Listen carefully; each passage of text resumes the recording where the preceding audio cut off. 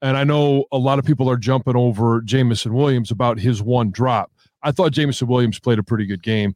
That one drop, yeah, he's got to understand that one, it's not a perfect ball in regards to where he can do something with it. But if you watch that play again, we've talked about this earlier, that ball was in a position where only Jameson Williams could catch it. If he throws it on the inside, it's picked off by the safety coming down. If he throws it on the outside or lofts it, again, it could either be picked off or Jameson Williams loses his head. He's taking a big shot. Yeah. And you're right. And that connection is still a work in progress.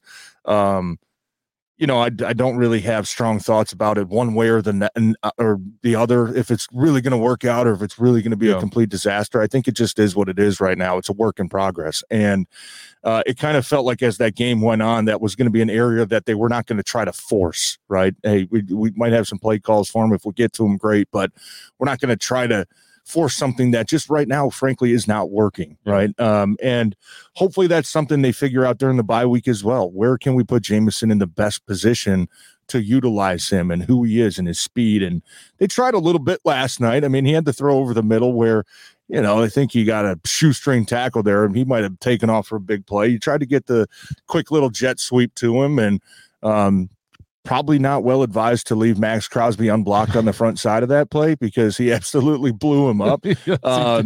But I look forward to that connection just continuing to kind of build chemistry, because that's going to be something they need in this offense for the second stretch of the season. And look, I thought one of the biggest improvements that Jared Goff made, I think, last night was extending plays and keeping his eyes downfield. I mean, it feels like so many times where he's broken contained and he kind of runs and he scrambles, he's just pretty much running to the sideline and trying to dump the ball out of bounds. I mean, yesterday he was keeping his eyes downfield, extended a couple plays, picked up a couple big third downs, finding guys over the middle of the field. I thought that was a huge step forward in his escapability and his ability to kind of go out there and kind of wing it a little bit when everything's not going well. So Jared Goff certainly, in my opinion, was good enough to win. And I think there's still room for him to improve as well. And, I think he'd be kind of the first one to tell you that, right? That you just so seemed yesterday wasn't the type of game where you needed him to be great. Everybody else was